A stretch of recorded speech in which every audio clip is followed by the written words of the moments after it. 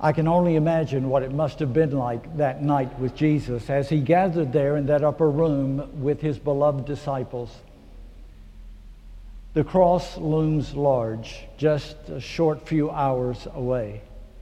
If there is ever a time for unity, if there is ever a time for common purpose to bind them together, if there is ever a time for there to be ample evidence that they are coalescing as his team upon whom he can depend and trust this message of reconciliation and hope that will be left to them, this is the time. They have gathered in this room to celebrate, to commemorate that tremendous event of God's provision and liberation from when the enslavement of the Hebrews in Egypt was to be broken. The time of Passover, the time when they would recall that God is never without a witness, that God does have intention for God's people.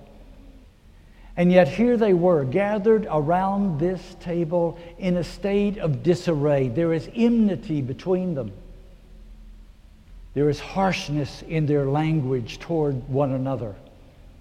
It is clear there is disruption in their community. What is Jesus to do? It must have been heartbreaking for him. He loved them, says the text.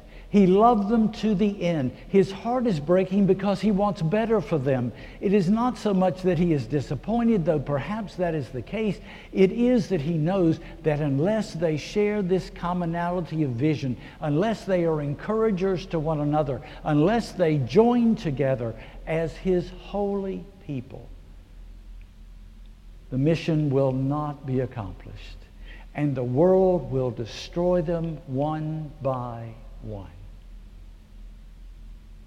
With that in mind, he gets up from his place of honor at the head of the table, goes over, taking off his outer garment, girds himself with a towel, and takes a pitcher and begins to fill a basin. The disciples are growing uneasy because they don't know what he's doing. What we surmise is that when the disciples came into that gathering place, the custom of washing feet had not been observed.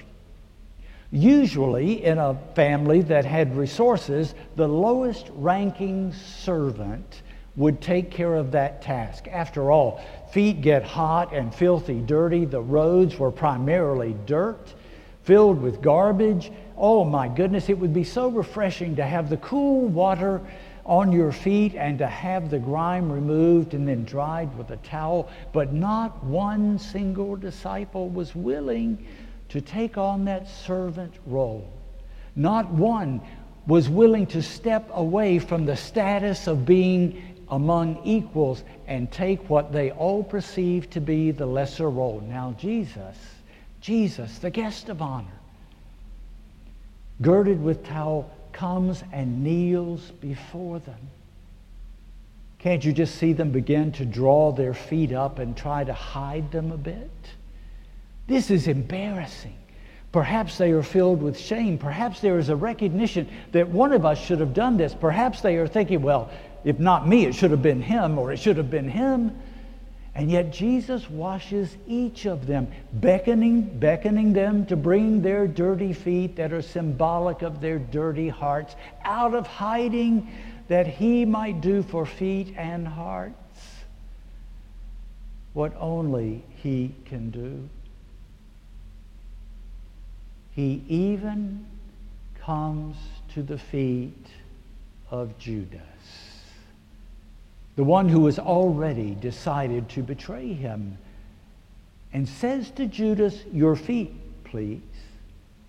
Love's last attempt at turning, washing all of their feet. Jesus rises, puts on his outer garment, returns to his place of honor and sits and says, "Do you realize what I've done for you? You call me teacher and Lord. And right you are, for so I am. If I have done this for you as your teacher and as your Lord, then you need to do this for one another. For the servant is never greater than his master, and the student is never greater than the teacher. The question for me, these many centuries later, is what was it that caused the disciples to move away from the basin of servanthood? And are those same things at work in my life and perhaps yours that cause us to move away from that same basin? I wonder if maybe the disciples, not making excuses, just knowing humanity, I wonder if the disciples were tired. Tired. After all, when I get tired, it takes the edge off my good humor. I don't know about you. What I do know that when you get tired, you are less than your best. Some years ago, out in California, there was a novel defense mounted for a young mother who had done harm to her infant child. And the defense was that she was so tired, she was so exhausted, that she became someone else. We do know that when we're very tired, when we're exhausted, that it can actually change some of our personality profiles if we take the same instrument when we are refreshed, feeling good, and when we are very exhausted, very tired. Excuse the results. Some years ago, I took something called the Herman's Brain Mapping Profile. It was supposed to tell you if you were a left brainer or a right brainer, if you operated out of the creative side of your brain or out of the more analytical side of your brain. So I was really eager to find out if I was a left brainer or a right brainer. My results said that I was a no-brainer. Never underestimate the power of tiredness to deplete you and to cause you to move away from the basin of servanthood. And it has a companion kind of tiredness, and that is something called compassion fatigue. Pre-COVID days, one of my favorite activities, when Lydia would allow it, was to go on my own, unsupervised, to that modern day wonder called Costco. Now, on those rare occasions that she let me go by myself, she would usually tell me to pick up just one item. Just one, didn't want to tax my limited capacity. So I would go to Costco, but I'm easily distracted. And Costco has these wonderful things called free sample stations. I could spend half a day in Costco just wandering around to the free sample stations. And boy, they're so good. I bite that and I taste that, and I'll go get some of that, I'll go get some of that. And I get all of these things, and I check out, and I get home with all of my newfound treasures, except the one thing Lydia sent me over there to get. Well, one Saturday morning, I was on the way to Costco feeling good. Lydia had given me my allowance. My wallet, which usually doesn't have folded money in it, had several crisp $5 bills. I'm on Wendover Avenue and going toward Costco when I come to a stoplight over there where the Walmart Center is. And there at that stoplight is a person there in the medium with a sign, "Homeless, please help." Well, I had my allowance. I just got a $5 bill out, feeling good about it. I made eye contact with that person. They came over and I said, "Here you go, you have a great day." He God blessed me and I God blessed him, and I went on my way feeling really good about what I had done. We're called to be servants, right? We're called to help the under-resourced. And I was feeling good just going down through there and got hit with another traffic light, and there was another person with a sign, "Homeless, please help." Well, I got another $5 bill out of my wallet. It wasn't quite as quick to do it as I was the first time, and I caught the eye contact, and they came over. I God blessed him, and he God blessed me, and I went on my way, and bless Pat, I got to a third stoplight, and there was another person with a sign, homeless, please help. And I got that $5 bill out, and I made eye contact. And that person came over, and they God blessed me, and I said, yeah, God bless you, and went on my way. Well, I finally got to Costco, and I went in. I was just feeling so overwhelmed by all of the needs that I didn't even go by the sample stations. I just went in, got what Lydia told me to get, and I got in the car, and I started to drive back, and then it hit me. I'm going back the same way. Those people are still going to be there, but they'll recognize me. I'll just tell them, I was here before, I gave you $5. But when I got to the stoplight, they had changed shifts. There was a whole new set of people there, homeless, God bless. Do you know what I did? I felt so overwhelmed. I turned right and took a side street to avoid seeing them. Compassion fatigue. When the needs are so great, our resources get thinned out, we don't feel like we are adequate to the task, and it causes us to move away from the basin of servanthood. But there is another reason, with darker tones to hear. We are told in the Scriptures, over in Luke chapter 22 and Luke chapter 9, that the disciples had been arguing over greatness. Who's going to be the greatest in the coming kingdom? Now, it's a natural thing. It's a good thing. We all want to be appreciated. We all want to be valued. But these disciples were arguing over who should be valued the most, who ought to have the places of authority and honor, who ought to be recognized for what they had done, the work they had put in. And when we feel like we're overworked and undervalued and underappreciated, it can move us to a point of bitterness and apathy. You see, Jesus would see another picture in Basin toward the close of his earthly journey in Matthew 27. Jesus is brought before Pilate. The crowds want him crucified. Pilate examines him. He finds no reason to put him to death. Even Pilate's wife tells him, don't have anything to do with this man. I have suffered terribly in a dream because of him. Don't mess with him. But Pilate cannot dissuade the crowd.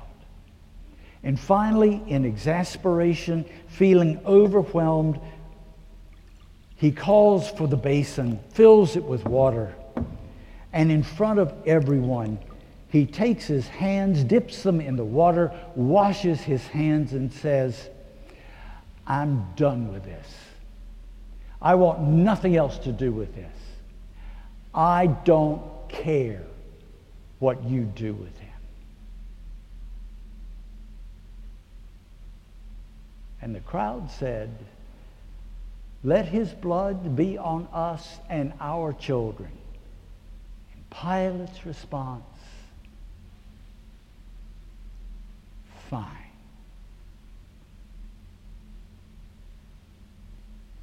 The late Fred Craddock was the professor of preaching and New Testament studies down at Emory University, and used to tell the story of something that happened to him when he was at a church service there in Atlanta with his family. They had driven 2 cars because Fred was going to have to leave right after the service, and he was going to have to go and do a little seminar. He's going to be teaching a class. And so right after the service, he bid adieu to his family, and he started out the back way of the church, which took him by the choir room. And as he was going by the choir room, most everybody there was gone, except for one lady who was putting her choir robe in the little cubby that they had. And Fred just kind of called out. He knew her a little bit. He called out to her and said, "Great anthem today." And she shot back, "Well, I'm glad you enjoyed it because I'm hanging it up." Well, Fred was already past the door. But the tone of what she said stopped him dead in his tracks. And he backed up into the doorway and he said, "What's the matter with you?" She said, "Oh, they say they care about you around here, but they really don't. They say they do, but they really don't, so I'm hanging it up. This is my last Sunday. I'm done." Fred Craddock couldn't help but glance at his watch. He knew he was running close, so he couldn't engage the woman the way he wanted to. He just mumbled something like, "Oh, you'll get over it." And he went on his way, but her comment bothered him. It bothered him all afternoon. They don't care about you. You see, it wasn't the first time he had ever heard that comment leveled against the church or the people of it. Growing up in the rural area of Tennessee, Fred Craddock's mom was one of the most faithful people you could ever have. She was at church. She was a willing worker. She loved her faith. But Mr. Craddock, he was another story. He was somewhat prideful of the fact that he never darkened the doors of the church. Now, there was a rhythm to life in that community, and every fall after the crops were in, it was time for revival. And at revival time, they'd bring in a visiting evangelist. And the evangelist not only would hold services, but prior to those services would visit with the local pastor in the community as a way of people getting to sample the spirit of the evangelist, and also for the evangelist to have a crack at those people who didn't usually come to church, like Mr. Craddock. So the local pastor arranged the time and brought the visiting evangelist, and they sat in the sitting room of the Craddock house. Mrs. Craddock was there. Mr. Craddock was there. Fred was in another room, but he could see and hear through the doorway. Everything was congenial at the time. Mr. Craddock was a smart man, well-read, though not well-educated. And they talked congenially about the weather, about the crops, a little bit about politics. But when the visiting evangelist began to press him about coming to church, Mr. Craddock began to get louder. And he looked at that local pastor and he said, "What's the matter, pastor? You running behind on the budget? Is that it? You need another member? You need another dollar? I know you don't care about me. It's not about caring about me. It's another member. It's another dollar." And his voice got louder. He got into kind of a litany that he was just saying to them. And Mrs. Craddock got up from where she was and silently went into the kitchen and stood at the kitchen sink, her shaking shoulders betraying the silent sobs of her tears. She loved her husband and prayed for her husband and wanted for her husband to find what she had found. But the hardness of heart was there. Fred Craddock grew up and became a preacher and then became a seminary professor. He was out west all the way across the United States teaching in a seminary when he got the call. "Fred, your daddy's real bad sick. You better come," they said. "Cancer," they said. "Shouldn't have been smoking," they said. "Nothing more we can do," they said. Fred, with heavy heart, made the cross-country trip, and when he got to the hospital, he paused outside his father's hospital room door.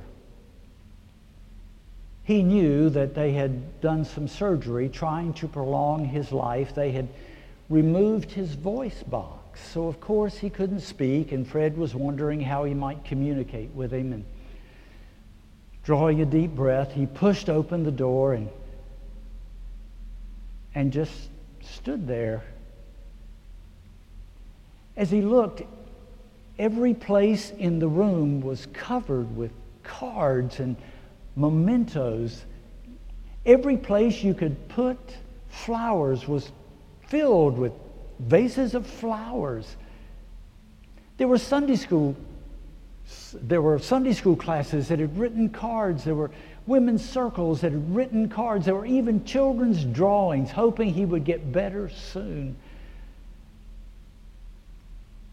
Mr. Craddock, looking old and frail, there in the bed, watched Fred as his gaze scanned the room. Then Mr. Craddock reached for a Kleenex box and a pen, and he began to write. He began to write from Shakespeare's Hamlet, Act 5, Scene 2. In this life's harsh journey, draw your breath in pain to tell my story. And then he handed the Kleenex box to Fred. Fred read it, and he said, I will, Dad. What is it? His dad taking the pen and waving it across the room, pointing to all of those mementos, all of those well wishes. He then wrote, I was wrong. I was wrong. Fred got home that night after the seminar, and he called that lady up. And when she answered the phone, he lit right in. He said, you're wrong, you know. You're wrong. They do care. Wherever sorrow, wherever grief, wherever loss, wherever trouble is, beat a path to the door of the human heart. On that same path, you're going to find the footprints of Christians. You're going to find the marks of the church who have come with open hearts, open arms, a cake, a pie, an outstretched hand, the love of Jesus. They do care. And she said, oh, really? Name some. She wants names. Truth is, the whole world wants names.